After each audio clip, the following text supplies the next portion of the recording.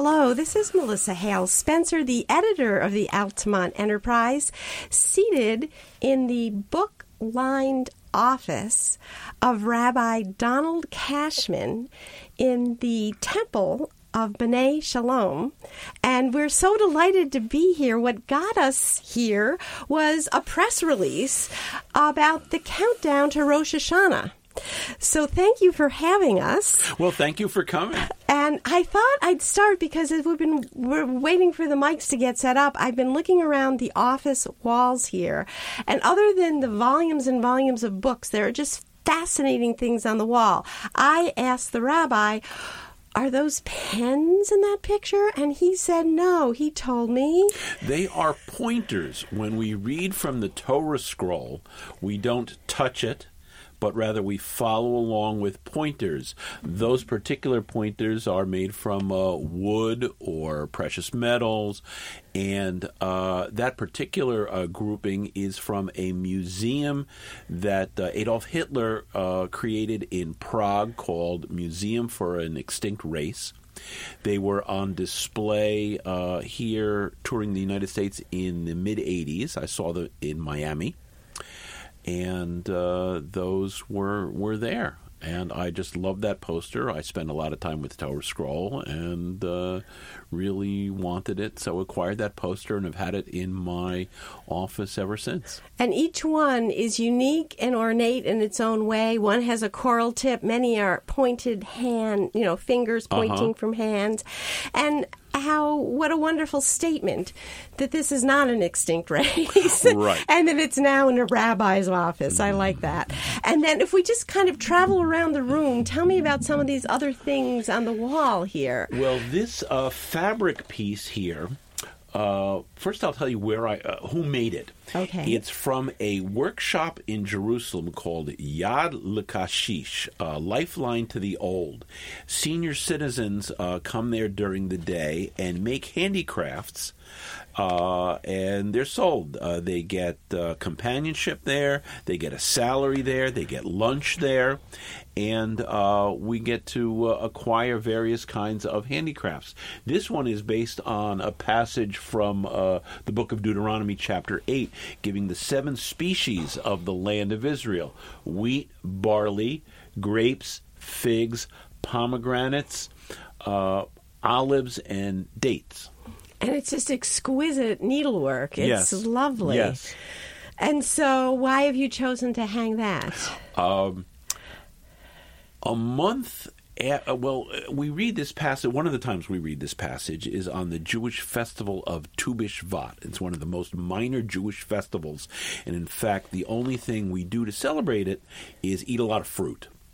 The Jewish mystics in the 16th century or so started to have a ritual banquet, eating certain foods at certain times during it and studying passages of the Bible and other Jewish literature while they ate these fruits. About 4, 5, 6 weeks after I met this woman in rabbinical school, I went to a Tu B'Shvat Seder.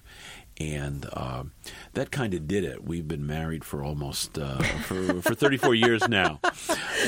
So that Tu B'Shvat Seder is very important to me in that particular passage. Oh, that's wonderful. I love that story. So moving along on the wall here, what have we got next? Well, up at the top there is a chart from the Israel Museum showing the development of Hebrew script from its Proto-Sinaitic pictograph into eventually Older Hebrew and then the Aramaic letters. What you and I think of, generally most people think of as Hebrew letters, are actually Aramaic letters, right, as derived from the Older Hebrew. And you can also see how the Greek and eventually the Latin or English alphabet is derived from it, and then Cyrillic from that. Well, I had never realized it was a pictograph language to start with. Pictographic script. Yeah, I hadn't realized that. Yeah. So all like the word bait, we say alphabet. Right. Alphabet. So an aleph, it's an ox, and a bet is a house. That's great. Yeah. That's great. And what have you got underneath Down there? here is something my wife gave me for my birthday one year. It's a passage from the Mishnaic tractate Avot. It says, "You are not obligated to complete the work, but neither are you free to not do anything about it." You can't just sit back and do nothing. You have to do something. So you don't have to complete it, Right. but you have to be in the process. You have to Yes. be working through. Yes. And Now, I love this passage so much that my license plate on my car is the source for that, Avot 2:21. oh my gosh. And next to it? Next to it, that's an example of micrography. In tiny little Hebrew letters, what do you see in the picture? I had not seen the tiny little Okay. Hebrew letters until you said that. Okay. It looks to be like a man leading a horse with another man on it. It looks to be like an old-fashioned etching. But as soon as you said that, I realized the little tiny lines are actually letters. Yes. And what those letters are is the 6th chapter of the book of Esther, where it ends up with Haman, the bad guy, leading Mordecai, the good guy, on the king's horse. I like the way you put this in very simple terms. We have the good guy and the bad guy. The good Oh, guy, isn't right, that fascinating? And who does that kind of work? Somebody with, I guess, good vision and doesn't have arthritis yet. Yeah. Actually, I'm going to Israel I'm bringing a group in December and January, and we will go to the city of Safed, Tzvat, up north. There's a whole street of people who sell micrography. They do chapters. They do whole books of the Bible. Oh, my gosh. Huge pieces like that. Fascinating. And what is the circular... That's a good question. I don't even remember what that is. well, it looks like a bouquet of flowers in a circle with Hebrew around it. But okay. Actually, the top is it's the same text at the top that we have in the fabric piece. Oh, okay. So that's what that is. And, of course, we have prominently displayed your... I've got even more prominently more displayed. over there. That's we my- skipped over 2 diplomas. Sure, okay. that's my ordination certificate. All right. And that's my doctorate, my honorary doctorate. They give it to us after 25 years of serving the Jewish community. Well, I want to walk through your life with you, but that's something. And we have one more corner, and you had mentioned this is the Israel corner. Right. On my eastern wall, at the top is a tile. It says, "If I forget your Jerusalem, let my right hand forget its cunning." That's a tile. Below that is a clock, which is pretty accurate, shaped in the land of Israel. And you can see where the blue spots are where there's water. I had another clock. It's over here next to you out of olive wood, but the battery kept running down. And then I found that other, and it was because of the way the hands were, I couldn't see. When I got it, I could see that far now. Now I can't see that far. There's a chevron on the right there that's got the same passage from Psalms about not forgetting Jerusalem. And on the left, there's a bas-relief of some people at the Western Wall. The central piece is a fabric piece, a fabric applique by a woman who used to be a local artist. She's since moved out of town, Anita Rabinoff Goldman. We have 4 other pieces by her in the synagogue. We have a triptych in the hall that are different visions of the Bible because of peace. Because our name is B'nai Shalom, we commissioned her to do 3 pieces on peace, and we have another piece that was commissioned by a congregant. It's hard to believe she does that with a needle. It's not with a needle. Well, yeah, there's some with needle, but it's pieces of fabric laid on others that are on top of each other, and I'm assuming she uses a machine. It's beautiful. It's gorgeous. It's absolutely gorgeous. So tell me the name of the temple. Shalom, I think, is B'nai what? Shalom, children of peace. Children of peace. Yes. I was missing the first part. Yes. And I'd like just to back up to the beginning of your life. How did you come to be here? I mean, what was the path that you took? Where are you from originally? I'm originally from Newburgh. My official biography on the Congregational website says that I'm a native of the West Bank of the Hudson. So you're a person with a sense of humor. I like to think so. Not everybody finds everything I say funny, but I started out here. I grew up here, went to college in Boston, rabbinical school. First year was in Jerusalem, then back to New York. But what drew you to this? It's a huge commitment. What was your family like, or your upbringing? We were I like to say religious Reform Jews. A lot of people don't understand, because Reform tends to be more secular than totally observant. But we were actively involved, and I became more involved in high school through our youth movement, involved on a regional and a national level. And this kind of did it for me.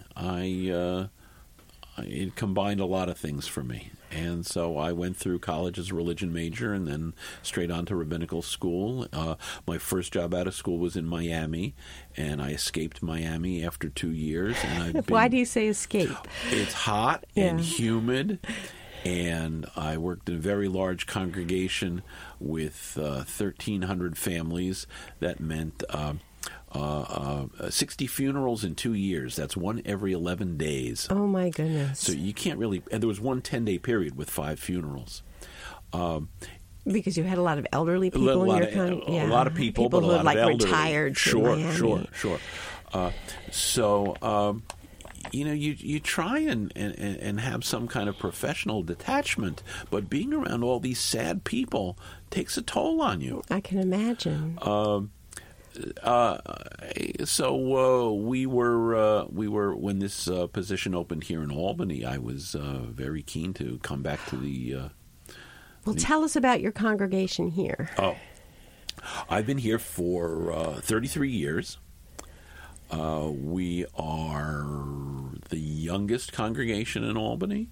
We are one of the smaller ones. So how many families? I think we count at this point 121, 122 families. At this time of year it changes. People are looking to affiliate with synagogues for the upcoming Days of Awe, or the High Holy Days, as some people call them. And so people are coming, it's just we have some of the nicest people. Well, it's also a nice size, because it sounds like it's small enough everyone would get to know everyone. Well, the people who want to get known. There's some people who we don't see an awful lot of. And, I eventually know who everybody is. So people who come often will say, well, who's that guy over there?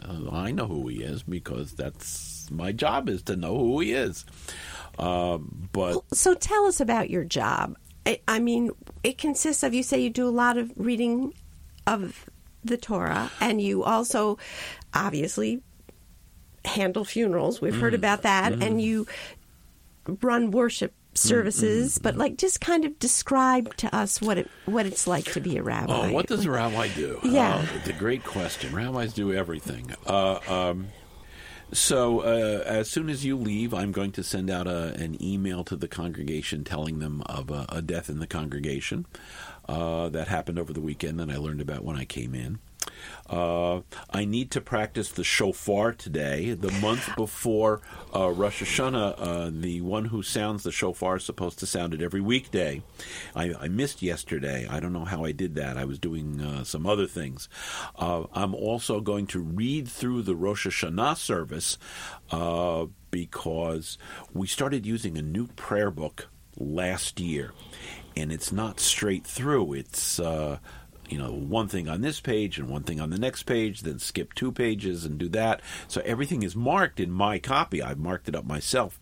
But I need to practice reading it out loud so I don't trip over my tongue, and I know that we turn here. And I don't think last year, because it was the first time, I was so concerned that I was greatly, I made darn sure there were no mistakes in my written text there with my directions. But it's been a year since I went through that, so I need to read it out loud. So that's part of the agenda for today. I will also be working on a sermon for, I'm working on Yom Kippur morning this week. I have a time. I try to do one before the month before Rosh Hashanah, way before, 2 months before Rosh Hashanah, 2 in the month before Rosh Hashanah, and 2.5, and then kind of finish it up when I'm in the fervor and mood of the holiday. It's tough in July to get worked up about a September or October holiday.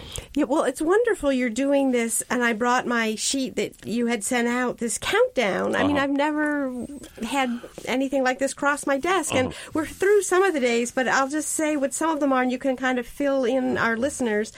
On Friday, August 31st, is Music of the Days of Awe, getting acquainted with the seasonal tunes. I can't even read without my glasses, stories and their significance. So tell us about what that is going to be like. What are some of those stories and some of that music? Oh, I'm still trying to get through next week. But I have given some thought to what I'm going to do with music. Yeah. There are a couple of melodies that are hundreds of years old, motifs really, that appear in different places within the service. So during the service itself, I tend not to interrupt and talk too much about the significance of these melodies, the origins of these melodies. Some believe they're 1,000 years old.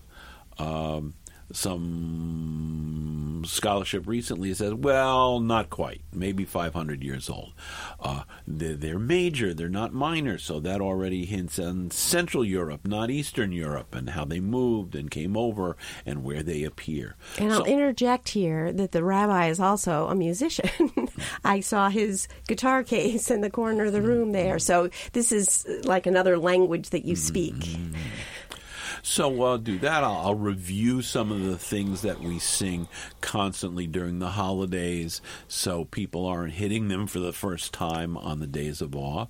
I have at least one new melody we're introducing this year. I have a soloist. Actually, our soloist, it'll be her third year. It's a young woman who grew up in our congregation, went to the Hart School of Music, and is now a school music teacher.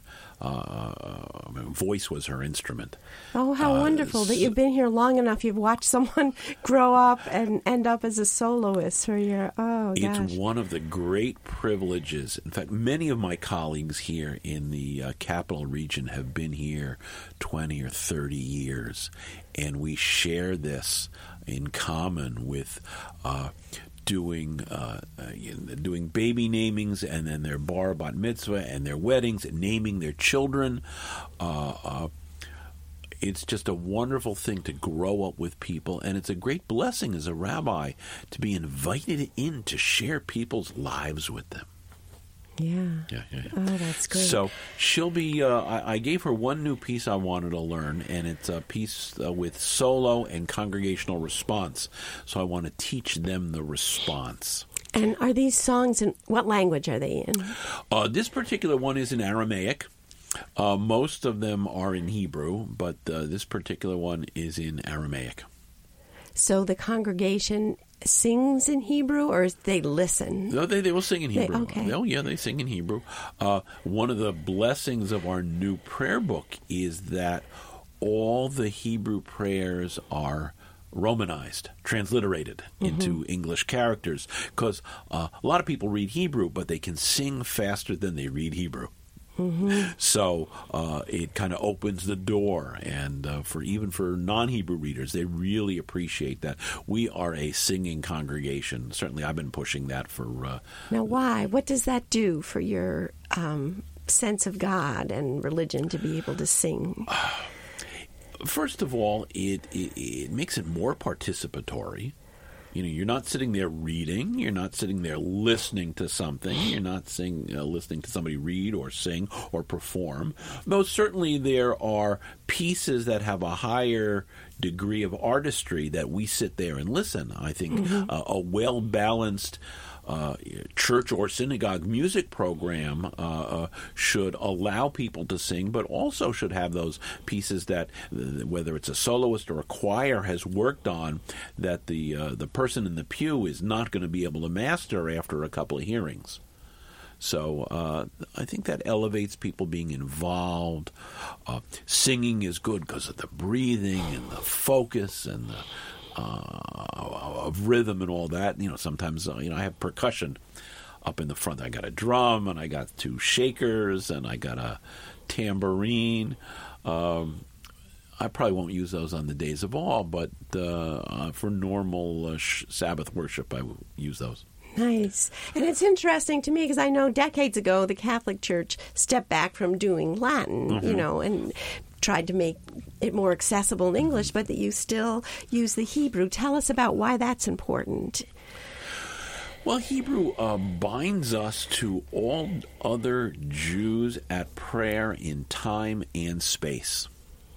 Jews for 2,000, 3,000 years have prayed in Hebrew, and Jews throughout the world pray in Hebrew. Now, we in a Reformed synagogue use more English or the vernacular. If you're in a congregation in Argentina, you'll be in Spanish, and if you're in a congregation in France, you'll be in French.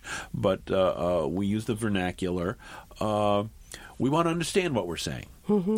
We work on learning Hebrew to understand what those prayers, but using certain things that we either recite or sing bind us to our ancestors and to each other.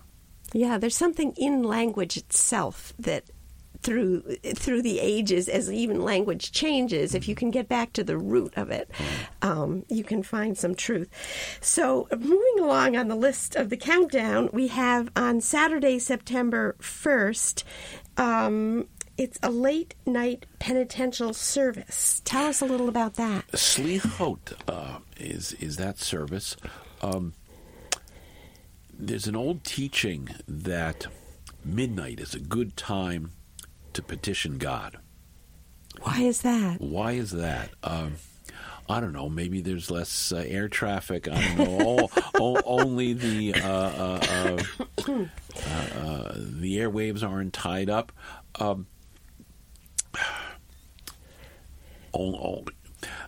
I understand. There's a wonderful book from a couple of years ago by an author named Liss. I can't remember his first name.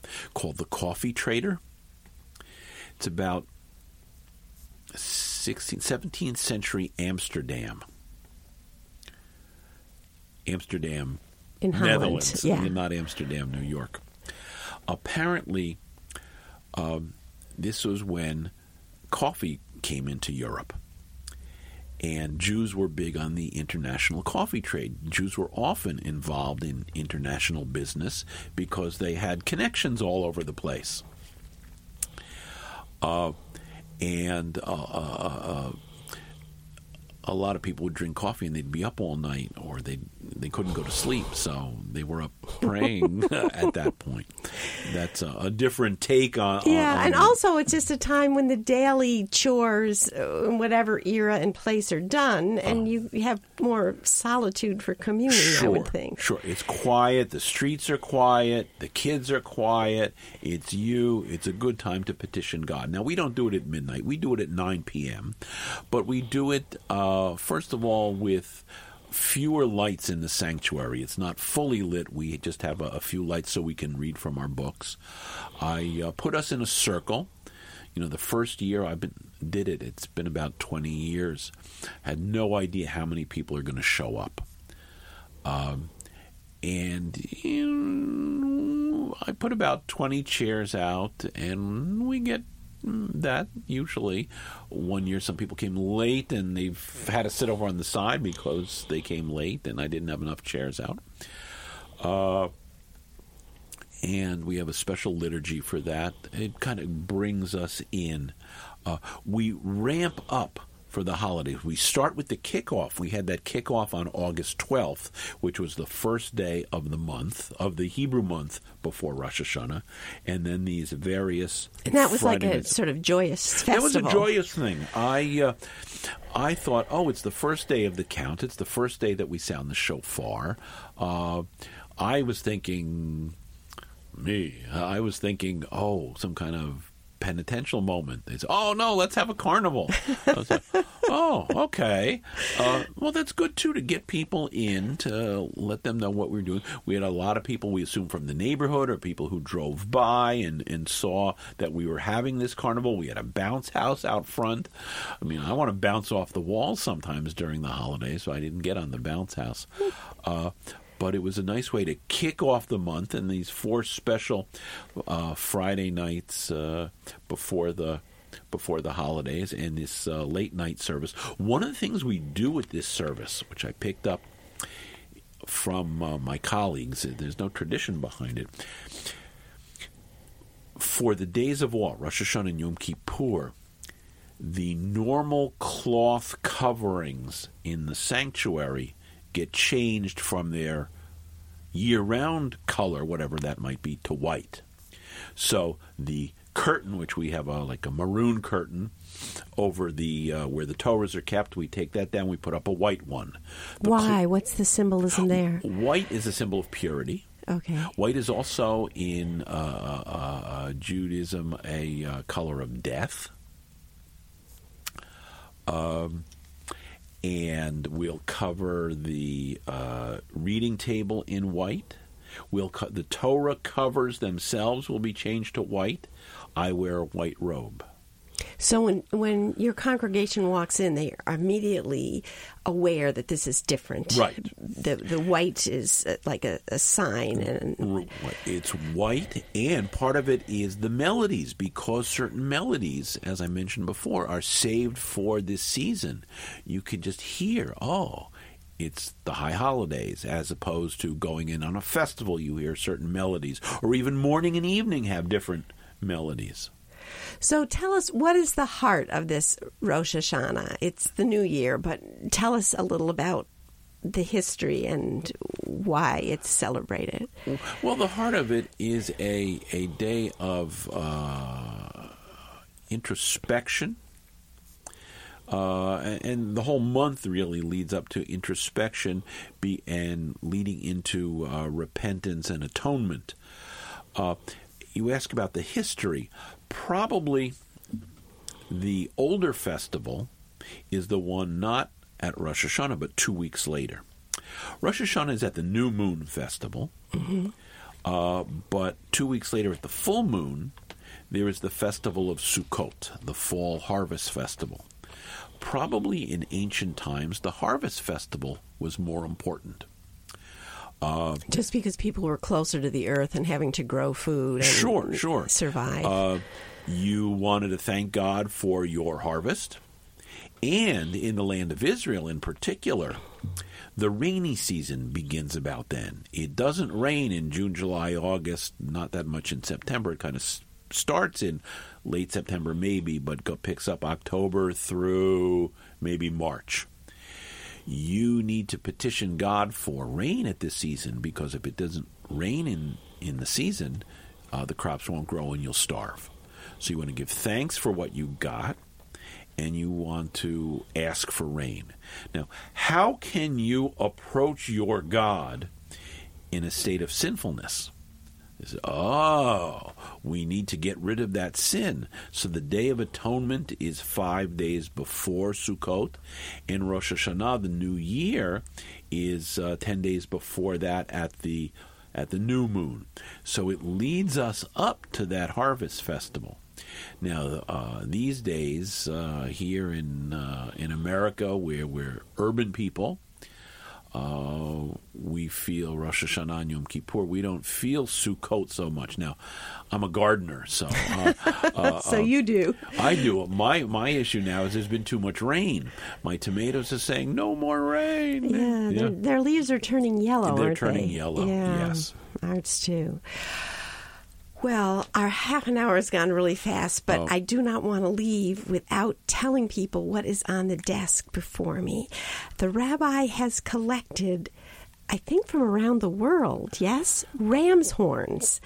And I'm hoping he will blow some of them for us. Okay. And tell us a little about the tradition there. Actually, they're not too much from around the world. I have 1, 2. Where's the third one? Where did I take it home, or is it sitting around here somewhere? Did I hide it? I don't know. That I got in Jerusalem, and I have 3, but I only see 2 here that I got in Marrakesh. I was in Morocco 4 years ago, and we spent the Sabbath in the area where the Jews live now. I went to a synagogue in that area.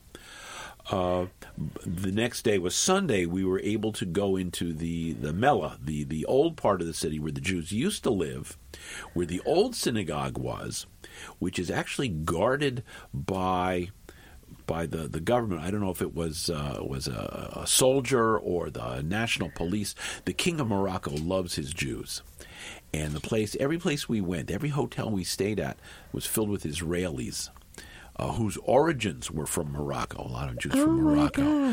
Before that, they'd gone to Turkey, but the Turkish government had become less than friendly with Israel by this point. So they were all going to Morocco.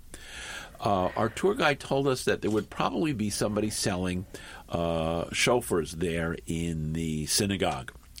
So it was a small group. There were 17 of us. I guess there were 10 men. And after whatever the tour or lecture we got, we were told they're out on the table there. Well, being a shofar blower, I said, I want to get one. So, I tried them all out, and I found one that was great. And when the other guys they're diddling around there, so I picked up 2 more. How did you learn how to blow the shofar? How do you learn that? Well, I was a French horn player when I was a little kid, from the time I was 8 to 18. So I've got that the lip. helps. So yeah, that helps, right? And Marrakesh, who would have thought? But most of these are sort of.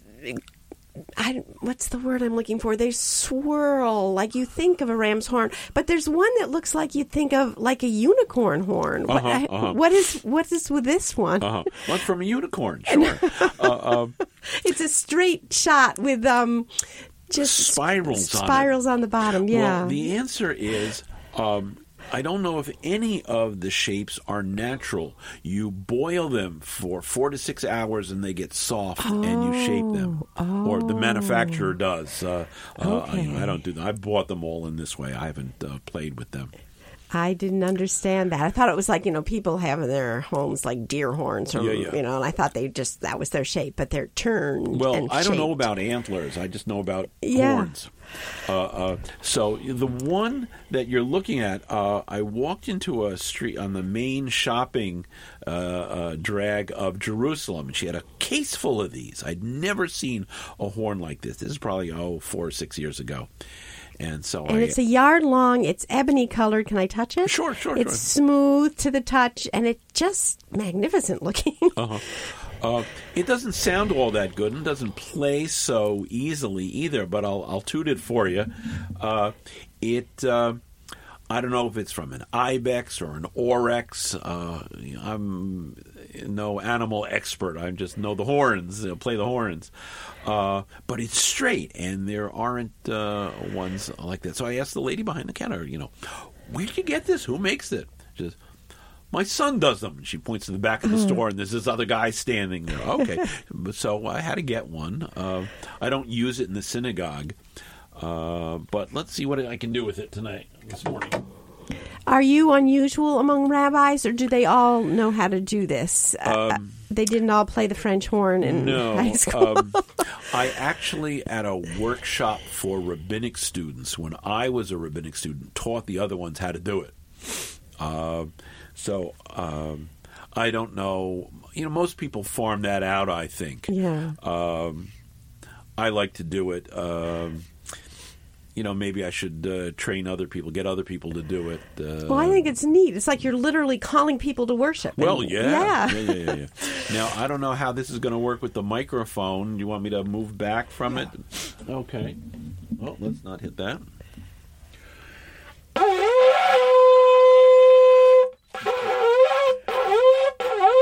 See, that doesn't do much. Now, let me try. I have this... So there are different rhythms that you use? Well, there are three to four calls. Okay. There's a tekiah, which is a straight blast. I count them for 3 seconds. 1, 2, 3. That's a tekiah. A shavarim is 3. Da, da, da. A teruah is 3 times 3. 9. Da, da, da, da, da, da, da, da, da. And a tekiah gedolah just means a long tekiah. The literature says a tekiah, no matter how long it is just one tekiah. So it became customary, and it was a late custom that you hold it as long as you can. A couple of years ago, I was doing a full minute, but I stopped working on that because it seemed like it was no longer for the glory of God, it was for the glory of Don. And it didn't seem like it was in keeping with the mood of the holiday of humility. So I don't aim for that anymore. 20, 30 seconds, that's fine. It gets the point across.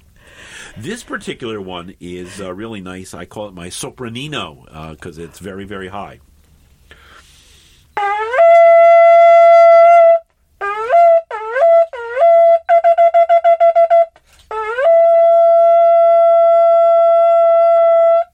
That was wonderful. So how did this tradition start? Was it because...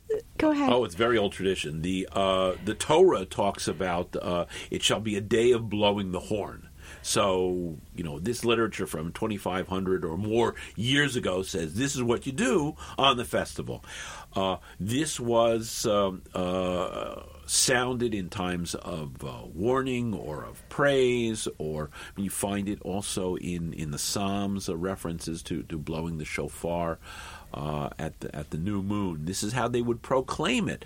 Later on, how did they proclaim religious celebrations? Bells. Jews didn't use bells. Other people used bells. Yeah. But they used whatever would spread over a wide distance of time. Like we have firehouse whistles today. Right, sure. Now, this is my favorite, and this is the one I will use for the days of awe. I bought this on my honeymoon. Oh, how wonderful. Where was your honeymoon? It was in Jerusalem. This was in 1984, and I got it at the same store I got that other one in 1975 on my first trip to Israel. So this one I like very much.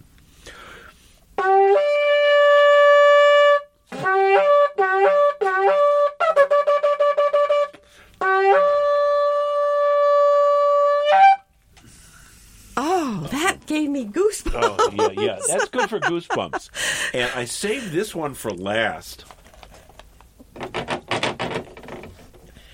This is the Marrakesh one. The mouthpiece is cut in such a way. Now, on the one on the left there on the table, on my left, your right, I could get tunes out of. This one, not only can I get tunes, it's incredible. I used it 1 year. I can get a glissando of it. It's Gershwin. Yeah.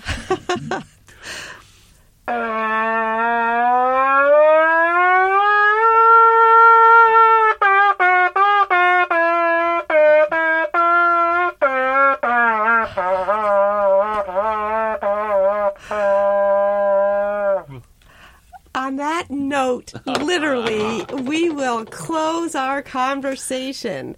I don't know if it's appropriate to clap or not, but that was great. Great. That was great. Wow.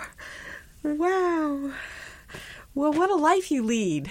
Yeah, it's fun. It's you've put together so many things all into service of God. I mean, it's just like everything flows into one channel. It's just remarkable. Thank you. Well, thanks for coming. Thanks for wanting to talk to me. Yeah, well, you were hard to